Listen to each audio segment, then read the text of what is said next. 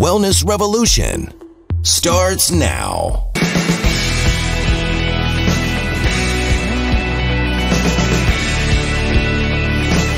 Welcome, I'm Dr. Steve Hotze, and welcome to today's program. I have with me our physician's assistant, Jason Gourlas here, who's an associate and colleague of mine and our other practitioners here at the Hotze Health and Wellness Center. And we want to discuss with you a syndrome that has been, over the last 20 years, been amplified and used really as a catch-all for a number of different underlying disorders.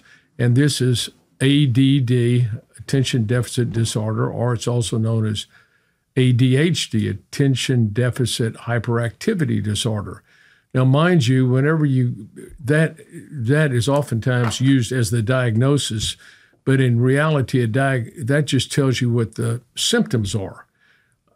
A diagnosis tells you the underlying cause of a syndrome or a symptom. So if a person has attention deficit or hyperactivity disorder, there's an underlying cause of that. And that's what we want to visit with you today about these underlying causes that can lead people to not be able to function at optimal levels, either as children or young adults or as adults.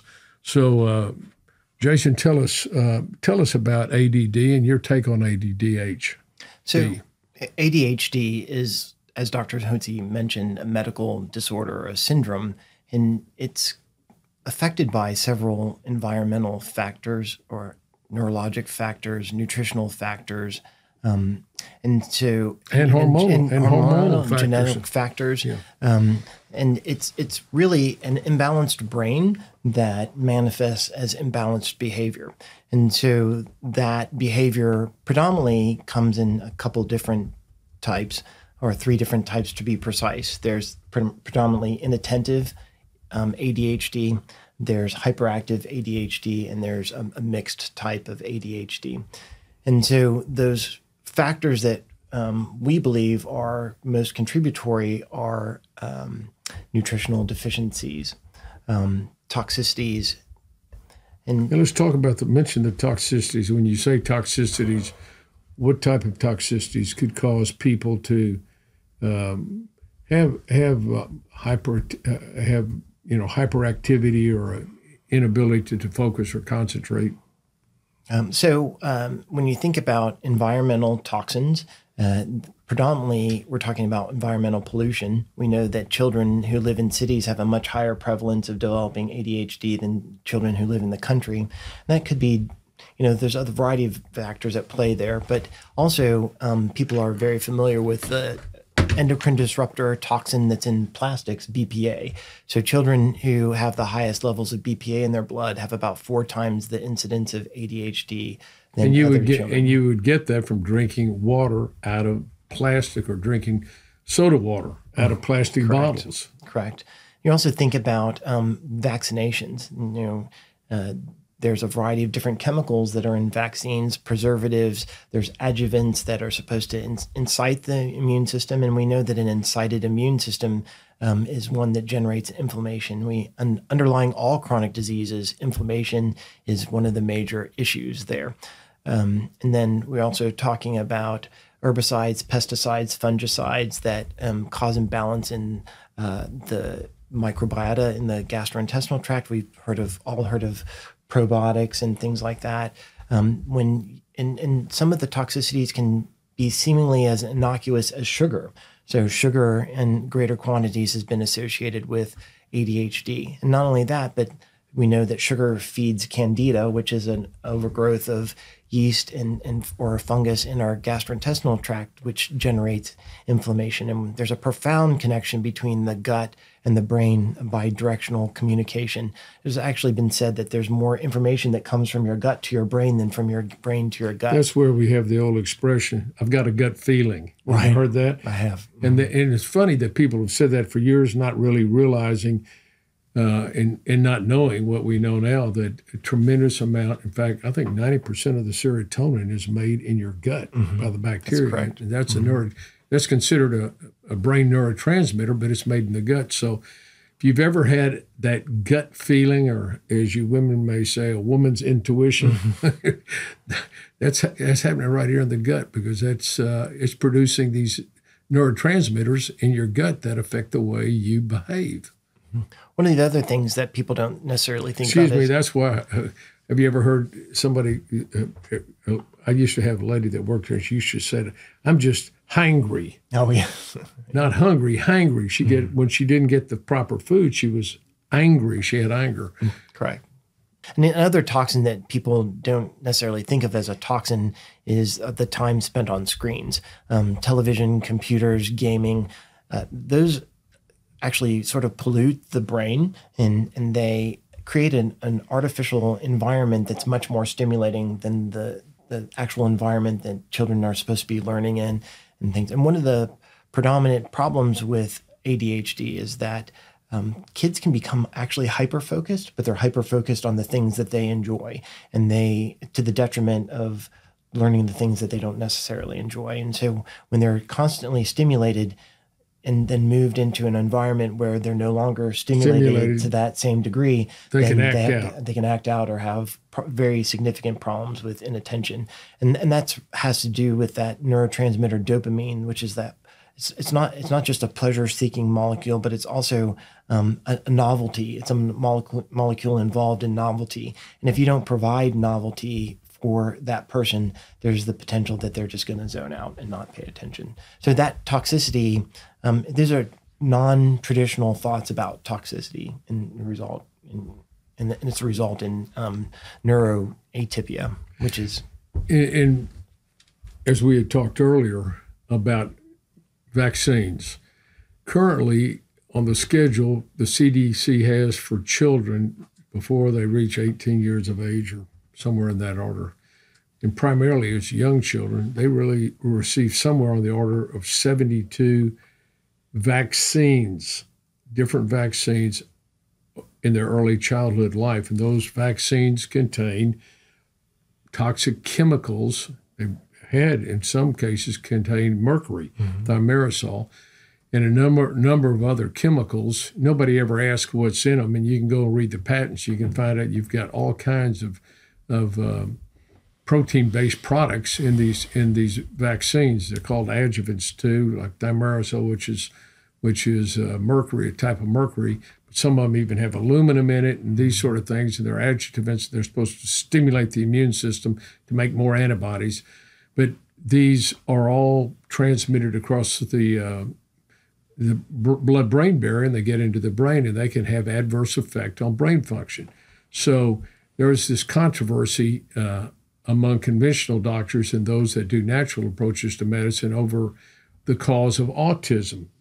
20, 30 years ago, I think it was 1980, so that would give us about 40 years ago, one in somewhere in the neighborhood of 10,000 children would be diagnosed with autism.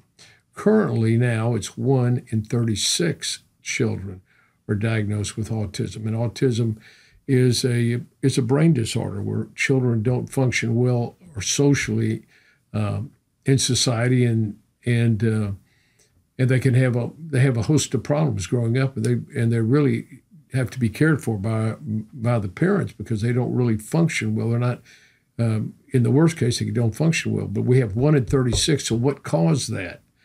And I've seen the studies on this, and it's demonstrable when you think of something as what is the most likely, what has changed most since 1980 that's affected children to cause them to have autism? Have we changed the diet in America, really?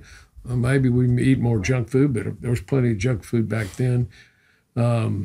What is it? Are there more pesticides that we're using, insecticides on the food? All these could contribute. Could it be the injections? And, of course, the pharmaceutical companies have denied it has anything to do with that because they would be personally liable. And that's why, as a matter of fact, they have in the PrEP Act, which was the act signed in 1986 by Reagan that gave the pharmaceutical companies the ability to produce these products and not be liable for any health damages they caused. So the pharmaceutical companies don't want to get blamed for anything, and they know, statistically, we know that there's a direct correlation between the increased number of injections as far as vaccines and autism. And autism is on a scale. So you can have people that maybe they have ADHD because the vaccines have adversely affected their brain development. Remember, the brain doesn't develop till you're about 22 years of age. So if these children are getting all these chemicals in their system in the form of vaccines, you're getting that. What kind of adverse effect is that having on those people that don't get autism, but maybe they're on the scale somewhere down the line? It's having an effect on them. So I tell you that because you can't do anything to reverse that necessarily. I mean, once you take these vaccines, it has the potential of causing serious health problems. So you really need to think long and hard about how much, how many, or if any vaccines you want to give your children. Just to give you an example of this, in the Amish community, there is no autism in the Amish community. And the Amish community doesn't go to conventional doctors, and they don't take any vaccines. There's no documented Amish child with autism that is unvaccinated. So that tells you there. Now, I don't know if they diagnose ADHD with these kids or not, but this may be one of the causes that we see some of the hyperactivity or the attention deficit disorders may be due to the vaccines. Mm-hmm. And here's where you can find some good work on that. Go to Sherry Tenpenny, Dr. Sherry, Sheri, Tenpenny, Tenpenny, the way it sounds. She's written voluminous works on that. Or you could go to Steve Kirsch, Kirsch, Substack.com, Steve Kirsch, Substack.com, and he's done some amazing. He's a very wealthy. He's independently wealthy, and he has studied the COVID vaccine and now all the vaccines, and has appeared before the Pennsylvania legislature to testify on the relationship between vaccines, what he's found through his statistical studies between the vaccines and autism. So we tell you that just to let you know you need to be really concerned about your children or grandchildren and what the conventional world is telling them to put into their bodies in the form of vaccines. Totally agreed. So anyway, we have the problem with ADHD. What else could cause it? Tell us about hormones and the effect that it could potentially have on a person's emotional stability, their cognitive ability, their attention, their hyperactivity. So ADHD is not just a problem for children, but it isn't a problem that can continue well into adulthood. About 40 to 60% of children that have ADHD will retain that diagnosis into adulthood. And as you were speaking, and as we get older, we tend to have lower amounts of hormones. Predominantly, hypothyroidism is a big issue. When we talk about thyroid hormone is very important for energy production and metabolism. And, the brain is one of the most high energy use organs out there. And so if you're not getting adequate blood flow to your brain, if the mitochondria aren't being stimulated by adequate thyroid hormone, and as you've discussed so many times before, adequacy of thyroid hormone doesn't necessarily manifest in lab work. It's manifested clinically. And so that's one of the things that we address here. Let me mention something on the thyroid. One thought is, in some cases of ADHD, and mind you, there could be a number of different causes, as we talked about. It could be toxic causes. It could be nutritional causes. It could be allergies. Histamine is neuroreactive, and when people secrete histamine, and that happens when people have allergy disorders, either the inhaled allergies, weed, tree, grass, pollens, dust mite, mold spore, animal dander, or foods, they secrete histamine, and that affects the brain. And that can cause a child or an adult to have to feel poorly, and in children and in adults too, it can affect their cognitive ability to focus and be attentive, or it could affect them and cause them to be hyperactive. We see this particularly in little kids that have food allergies. And the common foods are wheat, corn, egg, milk, yeast, and soybean. Sugar is another food that is highly inflammatory, and we know that with kids, and you do too. Folks, when you give your kids too much sugar, you say, my gosh, they're bouncing off the walls, you know. So in some way, that has an adverse effect, can have an adverse effect on a child's behavior. But in foods, it can be a common food. Wheat, corn, egg, milk, yeast, and soybean are the big six. They're in all the packaged foods, so people can easily get allergic to something if they keep repeating. If they have an allergic disorder in their genes, genetically predisposed to allergies, and they have they're allergic to weed, tree, grass, pollens, dust mite, mold, spores. They're also going to have some concomitant food allergies. And those foods can turn a child's behavior on and turn it off. We used to test children here years ago when I was strictly in allergy practice. We used to test them with various foods. We'd give them drops under their tongue of different dilutions of foods, and we could literally turn on and off hyperactive behavior in a child. And then we would give the parents the neutralizing dose, and they'd take that home whenever the child acted up. They could give them that neutralizing dose. So foods can cause a problem. Mm-hmm. So toxins, foods can cause a problem. Vaccines can cause a problem. Hormonal deficiencies can cause a problem. Mm-hmm. I was going to tell you, I've seen this before in children in red, where some doctors promoted the theory that the reason children become hyperactive is because their immune system, their thyroid function is so low intracellularly that they feel tired, and the only way they can stay alert is to be active, mm-hmm. overactive. And what we've treated successfully in some children by giving them thyroid medication, it calmed them down, mm-hmm. which is interesting. So what other problems would we see with that? And of course, we know that the hormones have a significant impact on your brain function and your neurotransmitters. Particularly in women, progesterone is very profound, has a profound effect of calming the brain function. It calms things down because it stimulates the GABA system, which is gamma aminobutyric acid. Just know it as GABA. And that has a calming effect on a person's emotional status. And when we give women who are low in progesterone, have progesterone deficiency, you give them that, it's a godsend. Mm-hmm. It just changes their behavior. So the hormones do have an impact on that. What else?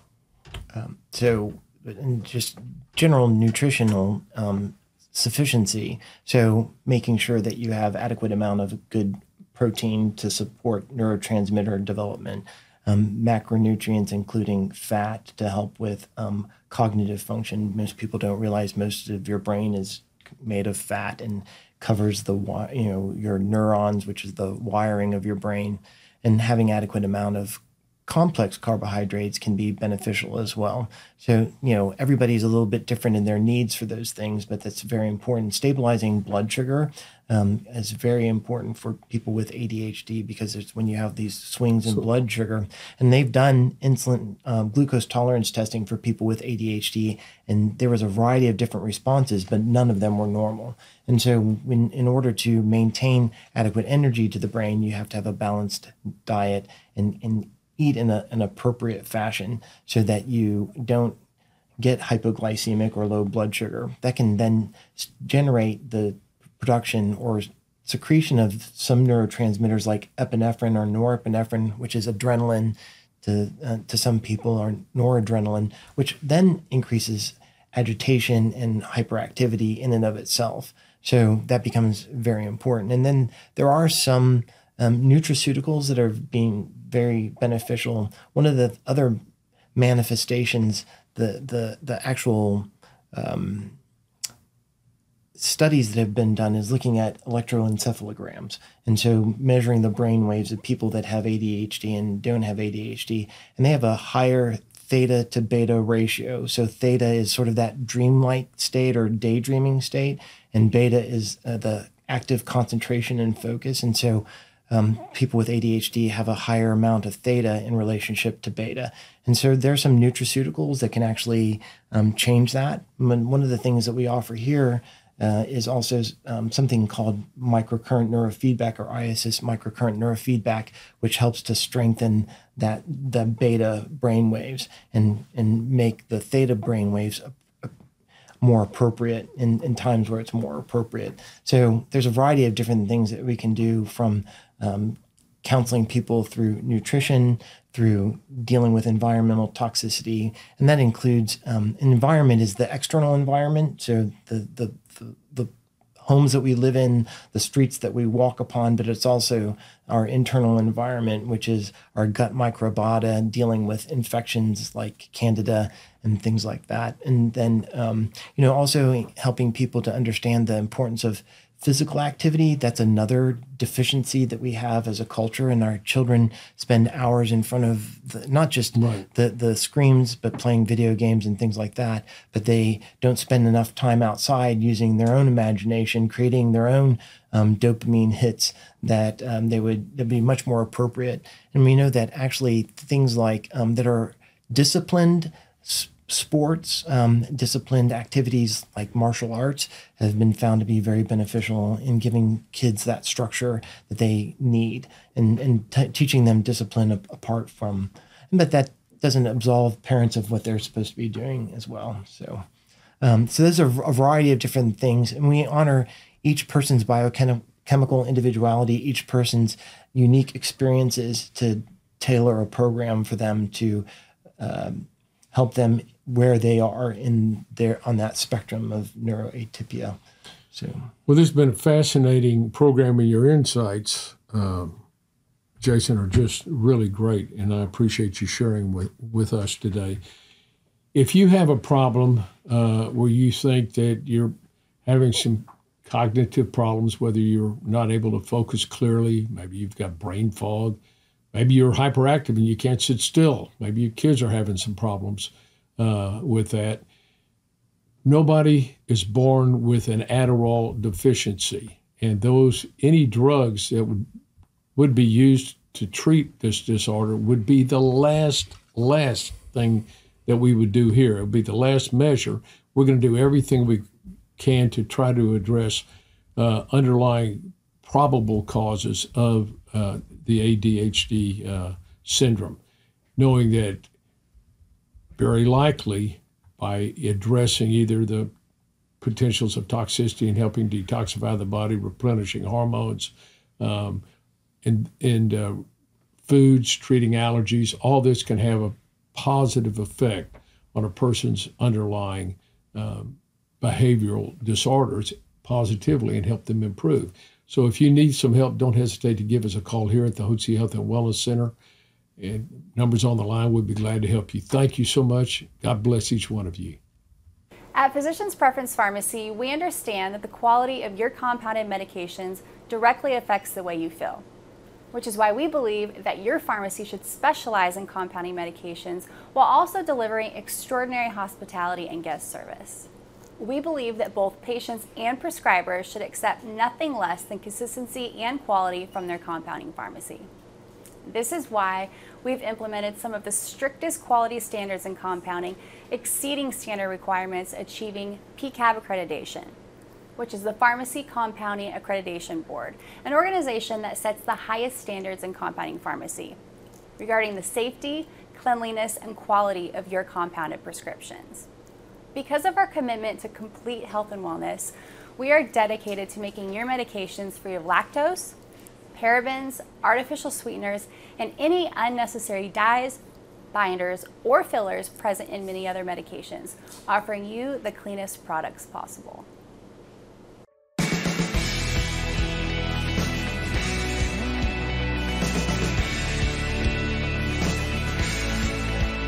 In information provided on this program is neither intended nor implied to be a substitute for professional medical advice and is not intended to replace the services of a physician, nor does it constitute a doctor-patient relationship. You should not use information from this radio program to diagnose or treat a health problem or disease without consulting with a qualified healthcare provider. If you have or suspect you have an urgent medical problem, promptly contact a professional healthcare provider or call 911. Dr. Hotze's Wellness Revolution advises you to always seek the advice of a physician or other qualified health provider prior to starting any new treatment or with any questions you may have regarding a medical condition. Any application of the recommendations from this program is at the listener's discretion.